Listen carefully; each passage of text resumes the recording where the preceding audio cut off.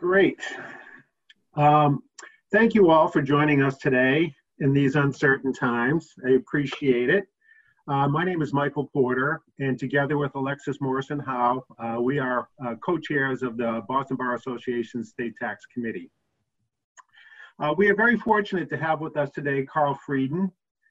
Carl is going to present today on current state tax trends, including COVID-19 legislation and issues relating to the digital economy. Carl and I have been friends for an awful long time, and we really appreciate you making the time to speak with us today, to present for us today, Carl. Carl is the Vice President and General Counsel of the Council on State Taxation, better known by its acronym COST. Carl's responsibilities at COST include managing its amicus program with numerous briefs submitted annually to the state Supreme Courts and the U.S. Supreme Court. He leads COST's advocacy program on state tax legislation and regulation relating to federal tax reform. Prior to joining COST, Carl was a tax partner with Ernst & Young, and before that, tax partner with Arthur Andersen, which is where I worked with Carl. And earlier in his career, he was the Deputy General Counsel of the Mass Department of Revenue, where I also worked with Carl.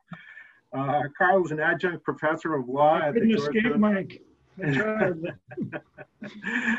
Carl is an adjunct professor of law at the Georgetown University Law Center, where he co-teaches a course on the survey of state and local taxation. He's the author of numerous articles on state and local taxation and wrote the book Cyber Taxation, the Taxation of E-Commerce, published back in 2000. It was the first comprehensive book written on the taxation of the digital economy.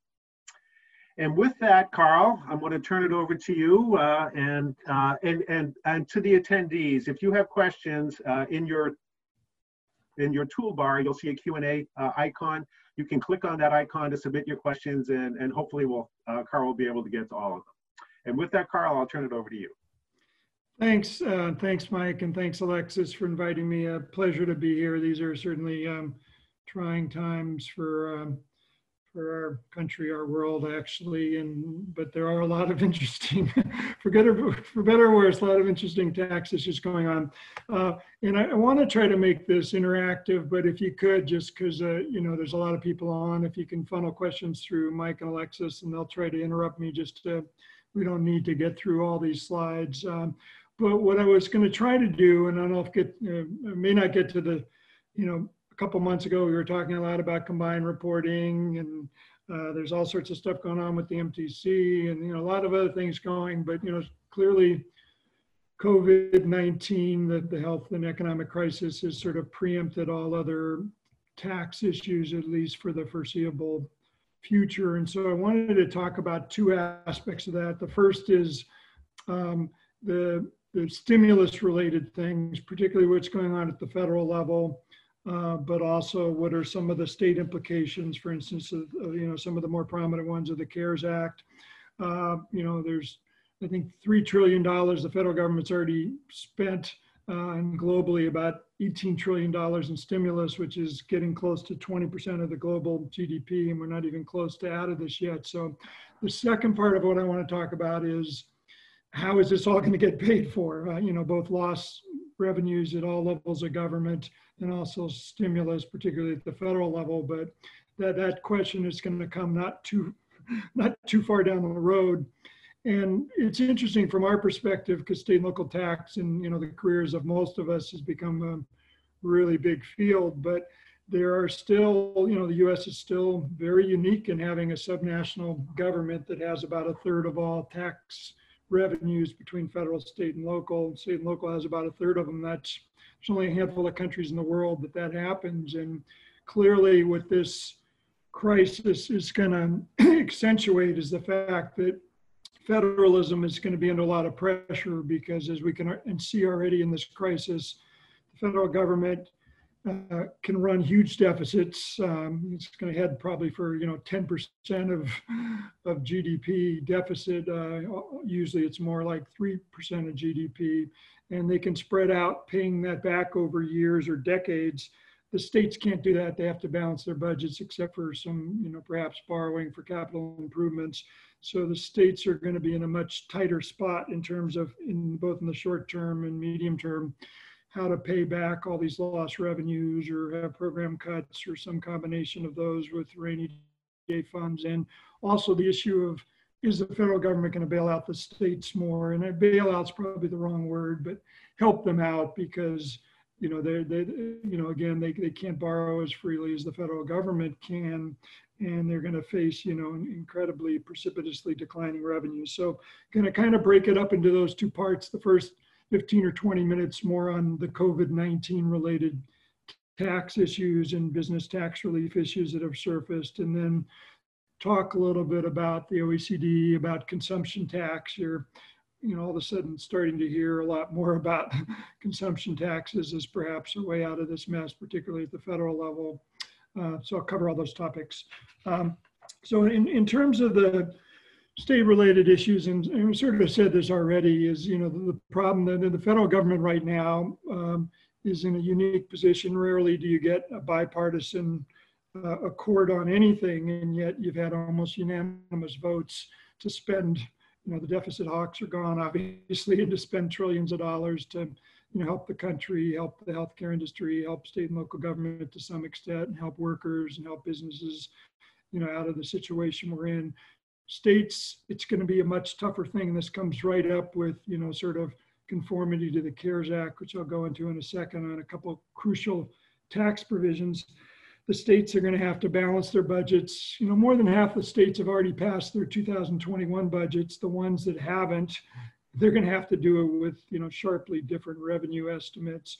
But states also are going to have to some extent, hopefully they will, provide businesses and individuals, you know, with tax and other financial relief, because what everyone's going to get from the federal government certainly may not be enough to deal with the onslaught of slowdowns and shutdowns. And so the difference in the way the state has to deal with fiscal matters versus the federal government is really in sort of sharp relief in this crisis. I'm not going to talk about all COVID-19 issues. There's a lot of issues, particularly for personal income tax, partnerships, smaller businesses, and things like, you know, the PPP program. And if you get loan forgiveness, what's going to happen at the state level? Is that going to be income? There's all sorts of issues. I don't pretend to have either the expertise or the time to deal with them, but I am going to try to focus on the crucial ones that are happening, at least for larger or medium-sized corporations around the country. And just very briefly on this first one, because I want to spend some time on the CARES Act and the implications of that at the state level. But Massachusetts has, you know, pretty much been a leader on almost everything on this slide. I mean, the most important thing that happened initially was the states following the federal government and extending the deadline, not just for filing, but for payment on corporate and individual returns until July 15th. And this is just a timing issue, but excuse me, it's a hugely expensive thing for both federal and state governments to do. And so Massachusetts and most other states have followed the federal lead on it. And also just in the last couple of weeks, Mass came out with some, you know, very early pronouncements on this. There's all sorts of novel issues going on because of stay at work stuff. And so a number of them are related to what happens, you know, the fact pattern that you have, you know, a company in, you know, based in Connecticut or New Hampshire, but the employees are living in Massachusetts. Does that all of a sudden, if they're home instead of working at their workplace, they're living at their residence in Mass for 3 months or whatever, does that, you know, give those Connecticut, you know, and or New Hampshire businesses nexus for corporate income tax purposes? Does that change the payroll factor numerator and put it in Massachusetts? Does it change withholding and so forth? And, you know, not many states have ruled on this, but Mass quickly came out and I think took very sensible positions on all of these and said, you know, basically, no, it's not going to, they're working at home, but they're going to be considered for most purposes as if they were working in the state where their employer is. So some good progress there, but very uneven because most states haven't come out with rules on that. So that's a question mark. But I wanted to spend the next 10 minutes before I started going to some tax reform issues and how we're going to pay for all this, which is an incredibly intriguing question, which is going to involve all of our careers for the next 2, 3, 4, 5, 10 years, I think, fortunately or unfortunately. But the CARES Act was about $2 trillion, and there's, you know, another 400, 500, 600 billion in some of the other federal bills that passed. Most of it was loans, grants, loan forgiveness, all sorts of different programs, money that went to hospitals, money that went to state and local government, and so forth. But there were three key tax provisions. And so I just want to go over them quickly. Hopefully most of you are familiar with them. And then I'm going to just show you three maps which show where the states end up on these. And interestingly enough, all three are really rollbacks of taxpayer unfavorable provisions in the Tax Cuts and Jobs Act. The federal tax reform in 2017 took effect mostly in 2018. And if you remember, there was, $6 trillion over 10 years of tax cuts federally, and $4.5 trillion of revenue raising. The biggest tax cuts were like, with the corporate tax cut and so forth. The states, of course, don't follow the federal tax cuts, but many of them did follow some of the base broadeners, revenue raisers. So many, not all, are conforming to some of these provisions that are now being rolled back, at least for a 2 to 3 year period federally. And so that raises a question of whether the states are conforming or not, or what their independent provisions are. And the three main ones are, and we've talked about the Tax Cuts and Jobs Act, and the most important things at the state level we've been talking about for the last 2 years have been 163J, interest expense limitations, and GILTI, and repatriated income, depreciation, some of those. I mean, several of those are in play here, but all of a sudden NOLs, not surprisingly, have become much more important. So what happened with 163J? Well, 163J, obviously in the TCJA, really for the first time, Congress limited interest deductions to 30% of adjusted taxable income. They're now liberalizing that because obviously borrowing, if you look at the last recession, borrowing went from corporate borrowing, basically tripled during the recession. Losses tripled as well. And, if you look at corporate borrowing doubled. I mean, corporate borrowing actually over the last 20 years has gone from like 4 trillion to 10 trillion, even before COVID-19.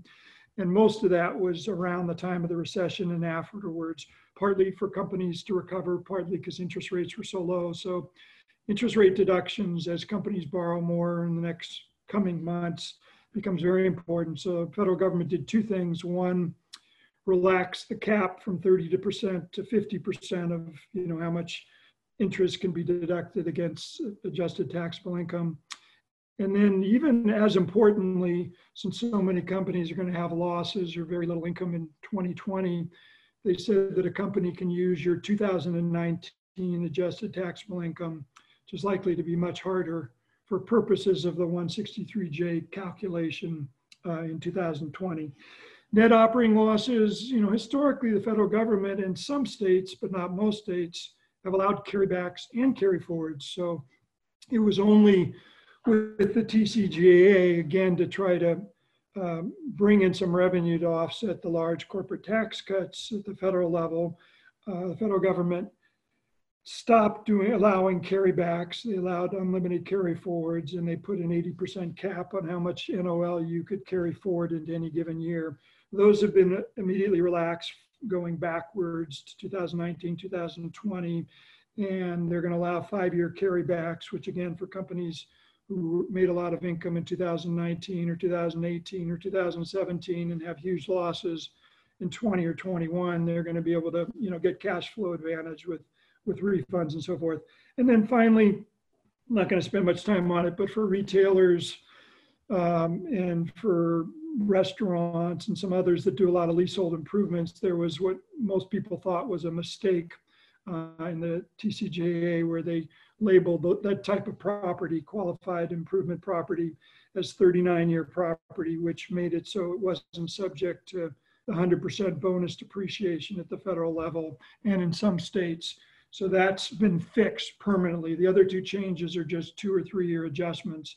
Again, the important thing here is that these are not tax cuts. These are not permanent other than the depreciation schedule, but they are timing differences, and they're really important timing differences. And the federal government certainly saw this as, with the amount of corporate borrowing that's going to go on and the number of companies that are likely to lose money. I think during the last recession, 45% of the companies had NOLs, may even be higher this time. They thought that companies needed flexibility. So what happened at the state level? And you can look at these maps later. These were also in an article that I wrote with a colleague for State Tax Notes last week. But 163J, it's kind of all over the map, but 2/3 of the states did conform to 163J. The others that are in pink never conformed or were decoupled from 163J. So, you know, as of 2018, 2019, you had 2/3 of the states that were imposing this 30% restriction conformity, or slightly more than half of those 2/3. And so those, like Massachusetts, are following the federal rule. One of the concerns we have, or business has, is that the states in green, there's 13 of them, and actually New York is a rolling conformity state, and they went backwards on this. They're the only state that's actually done anything that I'm aware of. They still have the TCJA rule, so that even though, you know, the other 2/3 of the states are either have no limitation on interest and or are following the more generous short-term federal limitation of 50%. These states in green have not yet conformed, and if they don't conform, they're going to have a much more restrictive rule on debt than the rest of the states. Carrybacks is much more complicated. The green states here, there's 5 of them, have NOL carrybacks of differing numbers of years. The states in yellow have carrybacks, but they cap the carrybacks. And then the states in red, there's a few states that would have carrybacks because they conform to the federal code, but they do so on a static basis. So until they change their effective date, they don't. But most states, the states in blue, have decoupled, like most states did, from 100% or even 50% bonus depreciation. Most states, because it costs them money, haven't conformed to the carryback rules. So this is a very important map. It may change. You know, some states may allow carrybacks, at least in part. Some that allow carrybacks may decide it's too expensive, but we're going to, not only for compliance purposes, have major differences between different states and the federal government, but this is going to be a really big issue because we don't know how prolonged the economic crisis is here, but it's very uncertain, and the number of industries that are facing setbacks, and you know, some of them, many of them devastating, are going to be in lost positions. And even though this is a timing difference, you know, when they need the cash flow or liquidity is now or in the next couple of years, which is why carrybacks are going to be so important at the federal level, and also for states that are, you know, feel like they can afford to do it. And then finally on 160, yeah, did someone have a question? Yeah, it's Carlos Alexis. Just wanted to, you know, ask a question because I know some people have gotten confused by this, what the interaction and the nuance, the fact that the changes in the CARES Act, a lot of them are, you know, retroactive back to earlier tax years, right? Like the 163J changes can affect 2019. And so for even a state that, you know, they might adopt the IRC in effect as of 12/31/2019, that these new changes won't be effective in a fixed date conformity state, even if their conformity date is later than these retroactive changes. Can you just kind of explain that nuance to everybody? Because I know some people are kind of confused. Sure. Yeah. Why don't I just do it for 163J and then NOLs? I mean, 163J is more straightforward. You know, on this map, the states that are in pink, you know, no limitations, so that they don't worry about it. But for the states in blue, the rolling conformity states, they pick up the changes, and those changes affect 2019 and 2020. So they're going to, you know, get the benefit of the relaxed rules in both years, and also get to use the 2019 adjusted taxable income. The states in green, if they simply change their effective dates to the date after the CARES Act, let's say, you know, April 1st, 2020, then they'll be the same as the states in blue. But if they don't, they're going to not have the generous rule on using, 2019 income, and they're going to be stuck with 30%. And, for companies that are losing money, it just means it's going to be carried forward for, a much longer period of time. The NOL one is more complicated because there's really a couple issues here. There's the 80% cap, and there's 8 or 10 states that still have the 80% cap. But the big issue is the carrybacks. And so federally, that carried back provision goes back 5 years. So anybody who had losses in 2019, 2020, 2021, those years, they're going to be able to, or maybe, excuse me, I may not apply 2021, but they're going to be able to carry back their losses 5 years, which obviously is going to put them, or many of them, in a refund position. Those that are in blue, even if they updated their code, and some of them have rolling conformity like Mass, doesn't matter because they have state-specific statutes that prevent them from having carrybacks. So it's really a slightly simpler issue in some sense than the interest, because only 3 states in red, they're the only ones where if they updated the code, they would pick up the carryback. Everybody else has their own either limitations, so they don't have carryback rules, or they have more limited ones like Montana and Idaho and so forth. Does that answer your question? Yeah, thanks. Thanks. And then the same thing here. I mean, most states are decoupled. 2/3 of the states are decoupled from 168K completely. But there is a sleeper issue here, which is if they're decoupled from 168K, but they're coupled to the MACRIS rules, then there is an issue with, if they are fixed date conformity states, they need to change the date so that that property goes from 39 years to 15 years. Still wouldn't make it subject to bonus depreciation, but it would be a lot faster and more keeping with the old rule. So a lot going on there. And the big, I think the big takeaway there is that it's just interesting, even though these are all timing differences, because 2 of them have to do with losses and interest deductions, which are going to be so important during this crisis. The federal rule is going to be much more generous than, a lot of the states. About 2/3 of the states on 163J are following the federal rule or have something more generous because they're not coupled at all to 163J. It's the opposite on the NOL rule. 2/3 of the states are not at this point following the federal rule. Unclear if they will or not. It's a lot more expensive for states to conform to carrybacks than it is to the 163J changes, just, given the enormity of the dollars involved. So moving on, I want to talk for the next 20 minutes or so, and then we'll throw it open for questions, and hopefully some questions are accumulating, or I can keep talking. But that's sort of from the states, if you go back to what I said here before, I mean, other than New York sort of saying we're not going to conform on 163J, they went from a rolling conformity state to a state that's static. Most of the states haven't done anything on this, unlike filing deadlines and stuff, which was a quick fix, an important one, but most of the states move quickly. They haven't done anything if they're fixed state conformity states, or if they were out of sync with the code to begin with. I can't think of a single state other than New York that's done anything with 163J or with NOL carrybacks yet.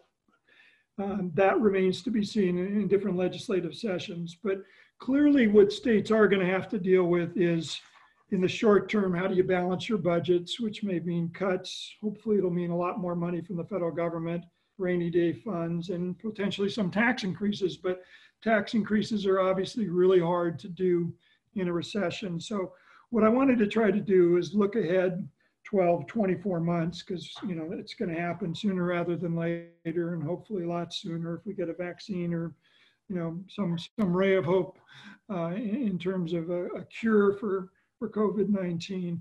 But it's not that hard to see some of the issues, and it'll depend a lot on what happens with Congress and which party wins the presidency and who's governors and so forth. There's a lot of blue state, red state, blue country, red country differences here.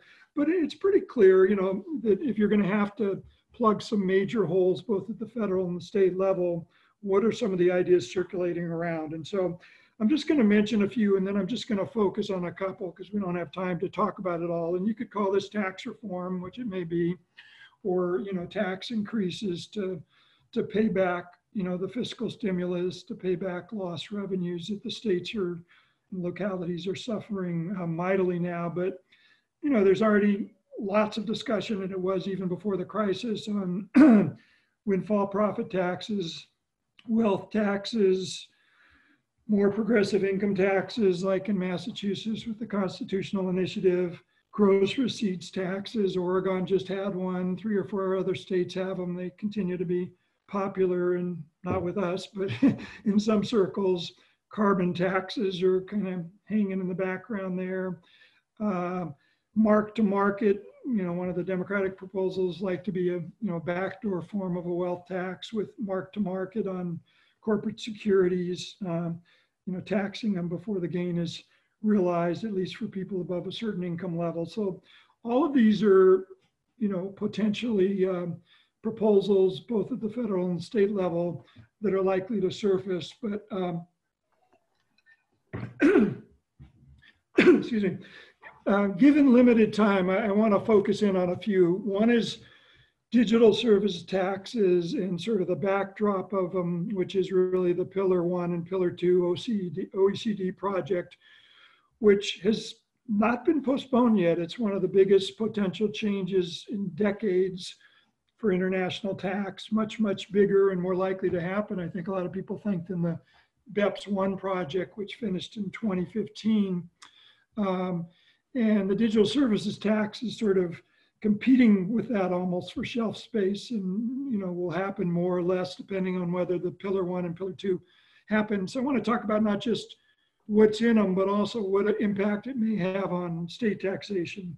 So I'm going to spend 10 or 15 minutes on that, and then I want to spend about 5 minutes on consumption taxes, because the other issue that looms so large here, it's been in the background for a long time, is that the US is pretty much the only major nation in the world that doesn't have a national consumption tax. And we also have a consumption tax, our sales and use tax at the state level, that brings in about half or less money as a percentage of overall tax revenues than consumption taxes do in Europe and Asia and elsewhere. And that's going to be a big problem as we try to, raise revenue at the federal level, the state levels, as we're trying to get out of this mess. And if we have to rely too much on income taxes and property taxes, which may be very depleted for a while, it's going to be a problem if we don't have a big consumption tax. And so it's been recognized as a problem in the US for a long time. But, my view certainly is it's going to become even a bigger problem in the next 24 months. So in terms of digital services taxes, excuse me.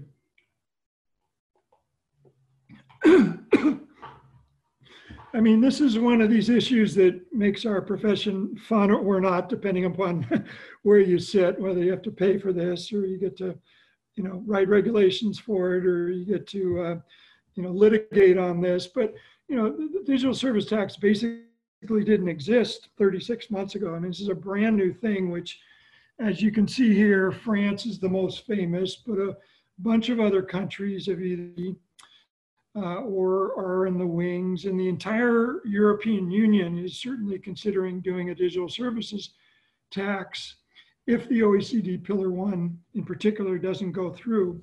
And then in the US, we've had 5 or 6 states already that have introduced them. In Maryland, we're all waiting. Maryland, it passed in Maryland. The governor's probably going to, Republican governor, probably going to veto it. Not 100% sure, but probably.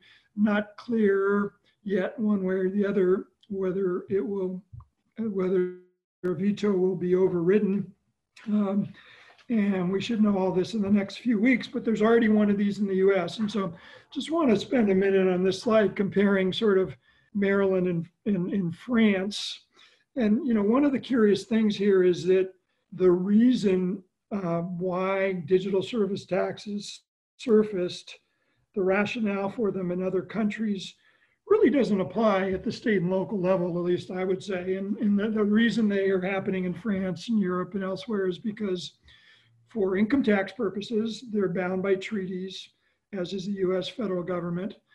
So they have permanent establishment, not for VAT, because VAT doesn't have any physical presence rule. But on the income tax side, most nations like France still have to have a permanent establishment to be able to tax. And this is all about taxing inbound companies, these taxes. So one, they can't tax them unless there's a physical presence. So to get the big digital companies, US based mostly, that are advertising or selling into Europe, they can't necessarily do it. And two, basically based on the international tax regime, which is more of a territorial regime with lots of transfer pricing for cross-border transactions, they don't use market sourcing very much, a little bit in transfer pricing, but not that much. So that's their problem. That's why they're turning to the digital services tax, because one, they can focus on companies they perceive to be very profitable and aren't paying their fair share. Two, there's no physical presence. It's not an income tax, arguably subject to the treaties. It's more of a gross receipts tax. And three, they can use market sourcing. So all of that applies, which is why this is such a popular idea abroad. Arguably in Maryland and in most states that, other than, Public Law 86272, which really doesn't come into play much here for these companies, they're not bound by physical presence rules for corporate income tax purposes. And we have market sourcing far more, 100% or 75% or at least 50% single sales factor, double weighted sales, way more than you'll see Europe is thinking about in their Pillar 1. We're way beyond that. So why Maryland and New York and all the others are thinking about digital service taxes. I mean, I think there's understandable political reasons in going after companies that even in this crisis are perceived as, and many of them are doing quite well, but there certainly is not the same rationale as there is abroad. The issue abroad, and France has put theirs on hold because the US government is going crazy. I mean, I think, and you can see the Maryland one is more limited. It's more on digital advertising. The French one is on advertising. It's on digital marketplaces. It's on transmission of data. It's quite a bit broader than the Maryland one, although it applies to companies that are 750 million euros, which is about $850 million. So it's really only going after about 30 companies at this point. The French one, these numbers can change, and I think 90% of those 30 companies are in Silicon Valley or in the US. So they're really going after US multinationals, not so much their own. And they're basically what France said, and, because Trump and the US government went crazy saying this is, we're going to come after you and double the price of French wine, and we're going to have all sorts of tariffs. And they got France and some of the other countries to back off temporarily, but the backing off is only subject to whether Pillar 1 in particular happens. And so what's Pillar 1 and 2, and why should we care about it? And, keep in mind, the digital services taxes are sitting there. They're going to spread like crazy. They may even spread like crazy anyway, but one of the reasons the OECD feels that Pillar 1 and Pillar 2, even though it's a huge transformation of global taxes, their position is at a recent meeting that's post-COVID-19 meeting, it's even more important now than it was before. And part of the reason is to stave off unilateral taxes like digital service taxes and other ones that would be country by country and lead to potential double taxation and lead to sort of international chaos. So, in my mind, this will probably be pushed out. I don't think they'll get Pillar 1 and Pillar 2 done, excuse me, in 2020, but I think most people think it's likely to happen. And so what is it and why do we care? And I'm just going to give you the 30,000 foot level because some of you have studied this, some of you haven't. Pillar 1, and there's more complication in this, but this is really the proposal that's being done. And this is all within a corporate income tax, right? So this is not a digital service tax, but this is what they hope will supplant the need for digital service tax. And what they are saying is that Amount A, which is the critical part of the critical part of Pillar 1, what they're saying is, and it's not just the OECD. The OECD has 36 member nations, but 100 other countries, including China and all sorts of others that make up 90% of the world's GDP. They're all looking at this, whether they can reach consensus or near consensus. not clear. And keep in mind, the OECD is a little bit like it's a little bit like the MTC with Superman power and Spider-Man powers. I mean, they don't have legislative power, but they have huge persuasive power in terms of suggesting model acts. So what they're saying is, okay, let's change the corporate income tax internationally, not completely, but they're going to say for certain companies, and so they're only saying for automated digital services, those are sort of the companies that would be under digital services tax, and for B2C companies, consumer-facing companies, so not for B2B and all companies, and they're exempting banks and all sorts of others, but for market-facing companies, if they sell into, say, the European Union, we're going to ignore permanent establishment rules, so they'll have to change their treaties, and we're going to tax them not on all their profits, but only on sort of their non-routine profits, sort of above a certain level. And we're going to source it based on the market. So this is their first big dabbling with sort of an apportionment type of a. What they're talking about almost seems like a joke to us in the state tax world. I mean, they're only talking about using economic nexus just for a certain part of the economy, and only like 20% market sourcing, you know, not 80% or 100%, and only on some of the profits. But internationally, this is a really big deal to supplant permanent establishment issues in part, and to move towards sort of an apportionment-like concept. This would be a very big deal. All sorts of other issues there. Do you just do this for big companies? They want it to still coexist with arm's length principles, only on certain level of profits, but almost all these principles can be changed as they develop it, and they haven't made a final decision. It's extremely important state level, since they're basically stealing most of this or borrowing most of this from our concepts, right? Whether it has feedback mechanism for the states, for instance, this is really starting to look a little bit about like you did back in the 50s or 60s, whether it would get states to, you know, or the Supreme Court eventually to reconsider whether 100% market sourcing, single sales factor is either constitutional or the right way to go, and shift back a little bit towards 3-factor. We don't know, but the biggest impact of this is if it doesn't happen, then digital services taxes will explode along with some other types of taxes, which then may affect whether the states adopt them. Quickly moving on to Pillar 2. Pillar 1 is really all about, best way to think about it is, it's all about inbounds. It's getting inbound companies that either have no physical presence, or if you get into their Amount Bs and Amount Cs, it's really ones that have physical presence, but usually only through a distribution company, changing how much the consumer companies, the market countries, can tax the distribution function, and changing the arm's length pricing rules.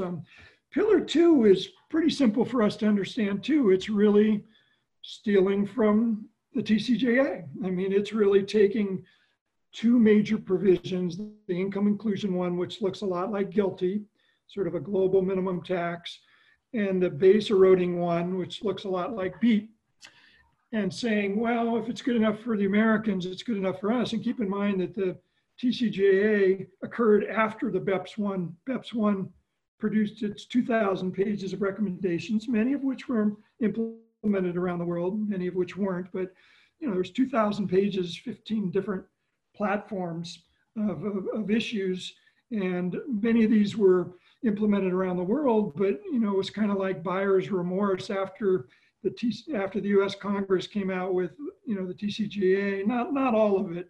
You know, a lot of the countries already had much lower corporate income tax rates, which the TCJA was trying to match. But at least this part of it, GILTI and BEAT, they were like, okay, well, if that's a good enough issue for the U.S. government, the leading country in the world, to do, then we should think about it. And there are a couple really big differences. They're really not talking about GILTI as defined. They're not talking about that QBI provision where you take your foreign incomes and cut them in half and multiply, or before you do that, you take 10% of the tangible base, which is QBI, and deduct that from your foreign earnings. They're talking more about maybe a minimum tax rate, which is kind of where the federal government ended up, trying to tax everything abroad that wasn't taxed, or that was taxed below 13.125%. So they're looking at that. They may not do it on a aggregate basis. They may do it country by country, still wildly being debated. But anyway, it's going to raise a lot of issues. And this one gets more interesting for the states because the states, as many of you know, almost none of them adopted BEAT because it was an outside provision and they didn't have to deal with conformity towards it.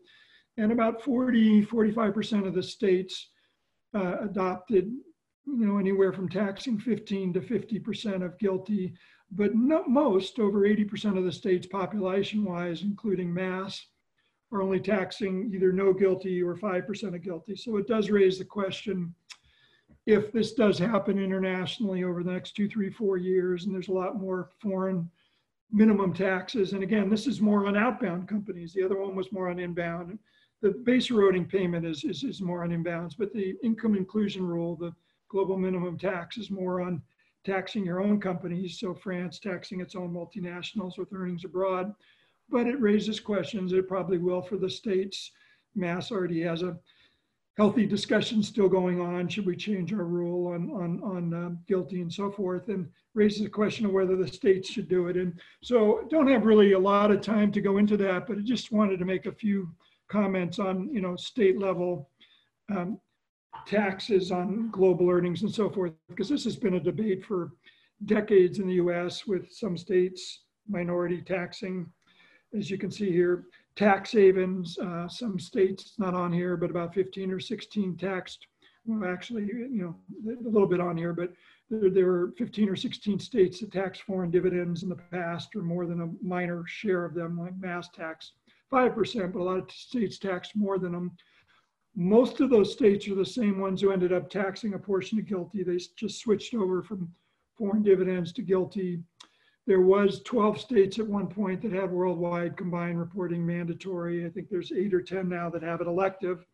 But these were, again, sort of, and this gets into sort of the two unique things I wanted to finish, in terms of this discussion, is there's two very unique things about the US federalist system compared to most countries in the world.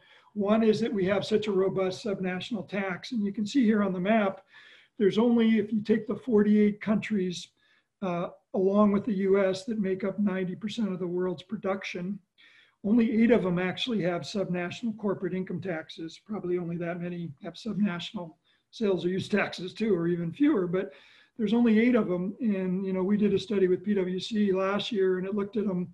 Of those 8, only 1 of the 8 actually taxes any foreign source income. So there's only one country, Korea, with subnational government, and they do it at a much lower rate than we do, that's doing anything like the states are doing with GILTI or foreign dividends. So doesn't mean the states should or shouldn't do it. That's a policy question for all of us. I mean, obviously our organization thinks they shouldn't, but it does point out how unique the US is in this regard. And so I think the important takeaways from this sort of far away issue, or at least seems far away, Pillar 1 and Pillar 2, is that Pillar 1 is really important because if it doesn't happen, digital services taxes and a lot of other more unilateral measures are likely to happen, which are probably going to be sort of harmful for the world economy, but they'll just take place if a consensus doesn't build up.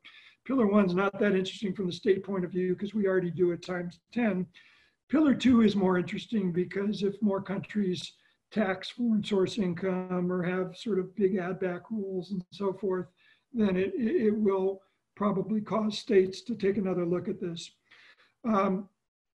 The last 2 slides I have here, and then Mike and Alexis, I'm leaving the last 10 or 15 minutes for questions, but this slide is really important. I mentioned this in the beginning, but I mean, given the fiscal mess we're in, state taxation, state budgets, they never were very independent, but they're going to be even more interdependent on what the federal government does over the next few years. So if you look at the final bullet there, before the COVID-19 crisis, federal aids, grants for Medicaid, for education, for transportation, and so forth, made up, most recent fiscal year, we have numbers on 31% of state budgets and 23% overall of state and local budgets. That's going to get even worse now, or at least, the bailout money is going to, in the short term, increase those percentages significantly because I don't think state and local governments are going to make it unless they get a huge revenue package, a second one from the federal government in the hundreds of billions of dollars. But it does still raise the question, states are much more hampered in terms of how they can spread debt over the years or running deficits than the federal government can. And the other thing that is going to affect this is the federal government is going to be in the worst debt. You know, federal debt was already like 21 billion before this, 21 trillion before this crisis occurred.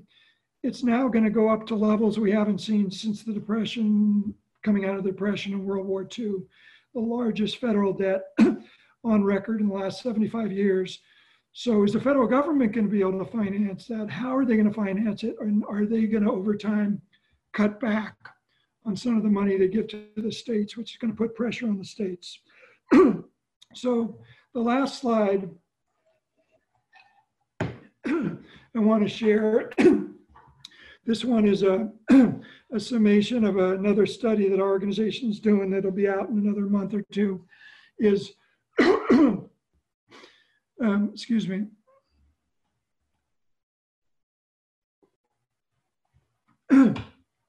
For those of you who know me, there's a topic dear to my heart, which is, you know, consumption taxes are not like in a lot of different corners. They're clearly regressive. And if you expand them, you got to deal with that issue, which is an even more important issue with all the, you know, income equality issues going on now than it was probably 10 or 15 years ago. Excuse me. But we're in a situation here where we only have a subnational consumption tax, at least general tax. There's some excises at the federal level, but our only big consumption tax is the state and local sales tax. Excuse me, hanging in there. And the stat's not here, but it brings in, together with the other consumption taxes at all levels, only about 17% of all federal, state, and local taxes in the US are consumption taxes.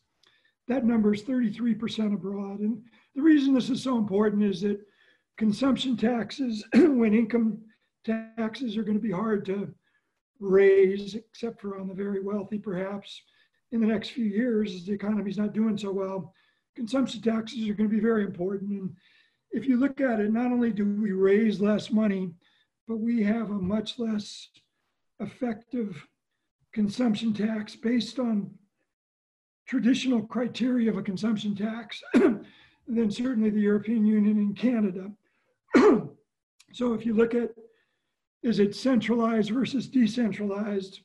You know, we've got 46 states, including DC, and 10,000 jurisdictions. Most of them are tax jurisdictions, but still complexity.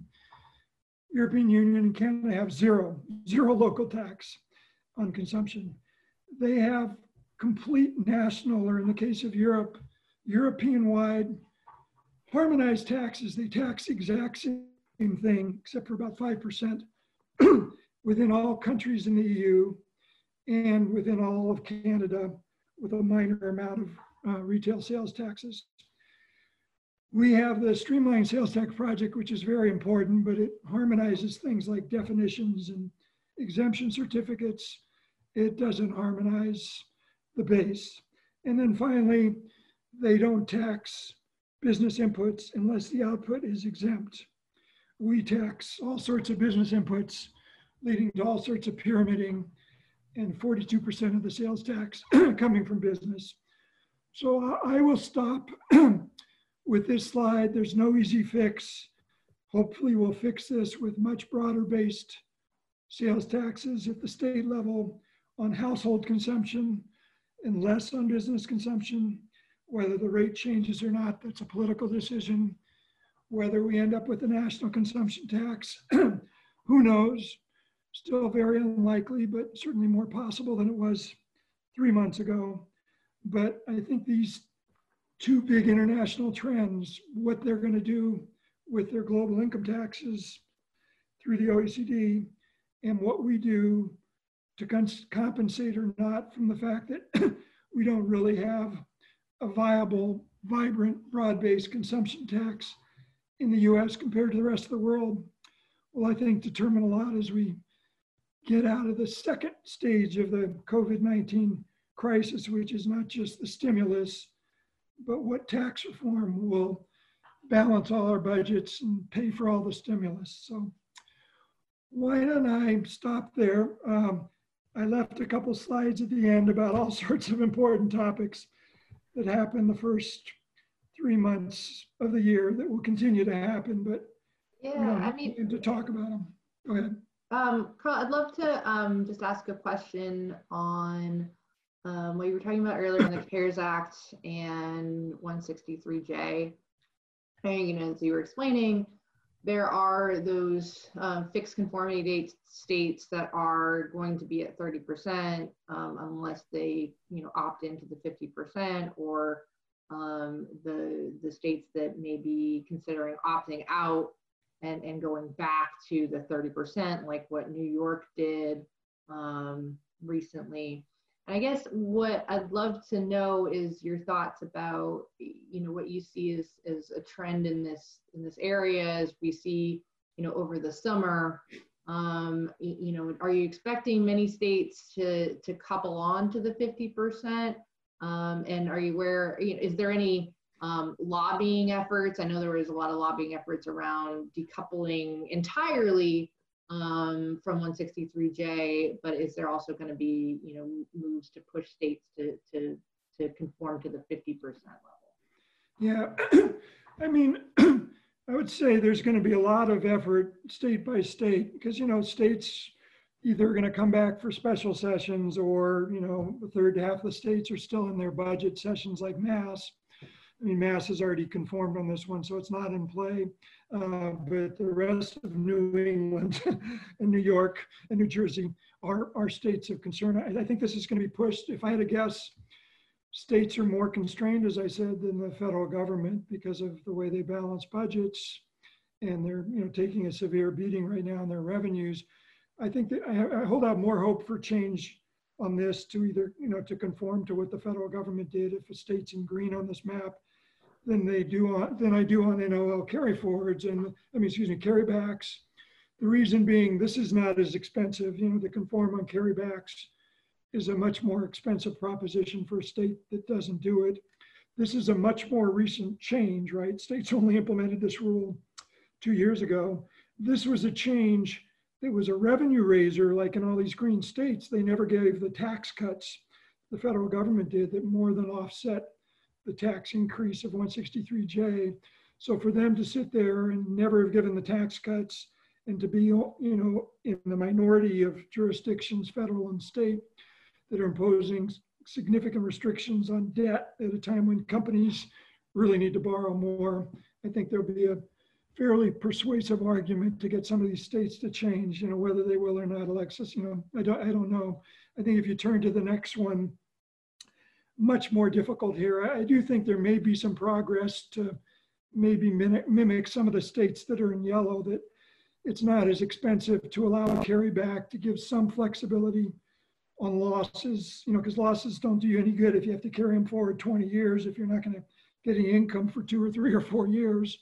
So if you have carrybacks, but like these states in yellow, you cap them at $1 million or 5 million or 10 million or whatever, that's probably more possible than just putting in a carryback like the federal government. So yeah, it's certainly, I do Deloitte's state tax reform model that we use for our clients and for compliance. And, you know, now you have to do separate, you know, you always had to do separate and combined, and now I have to do state with 30%, state with 50%, state allowing the ATI election, state not allowing the ATI election. So it's definitely a lot more complex than there was. To give you an example on that one, so it will be a state-by-state issue. And so like on you know, the state of Minnesota, for instance, which is one of these green ones, they've already done revenue estimates on some of this. So I think they said it would cost them $53 million to conform to the new federal rule temporarily on 163J. So a fair amount of money, but nothing like what an NOL carryback would cost them. So I think it's, you know, something that's going to be strongly pushed, because I think, you know, it's the right thing to do. You could say, well, on depreciation and carrybacks, states really haven't conformed with the federal government Right. for a long time. On this one, they were lockstep with the federal government before 2018. And for the last 2 years, it's only now that they're out of sync, and just, because of a circumstance of static conformity, it's really not the right or fair result. Right. Hey, Carl, back on consumption taxes. Are you, can you hear me? Yes. Okay, perfect. I'm getting a little notice my internet's a little tricky. Carl, are you aware, I would agree that the likelihood of a consumption tax or a value-added sort of tax being enacted anytime in the near term is low. But on the other hand, the environment is such that it does invite it. Are you aware of any legislative proposals, either in the Congress or the Senate? Is there anything brewing, or has there been anything brewing to put a consumption tax in place on the federal side? No, I mean, the last time it came up, the Senate went just, like 10-1 or 11-1 against it. I mean, it's the third rail of taxation. It's like criticizing or cutting Social Security, right? It's unlikely to happen, will probably never happen. But if you do look at the federal, even before this, and there's lots of studies, they come out every, Obama's administration considered one, the Nixon administration considered one.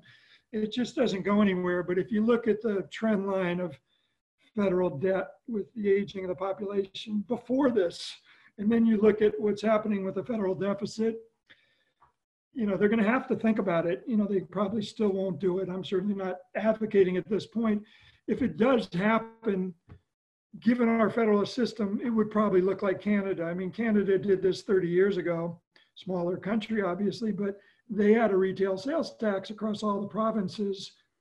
They couldn't get rid of that. They didn't want to get rid of that. And so they put in a national VAT called a GST on top of it, and then they slowly, with incentives, induce the provinces to tie to the federal base and just get half or more of the rate, of the money. And that's essentially what the major provinces did. A couple minor didn't. So if we did it, it would never be just a federal tax. It would never happen. The states would never go for it.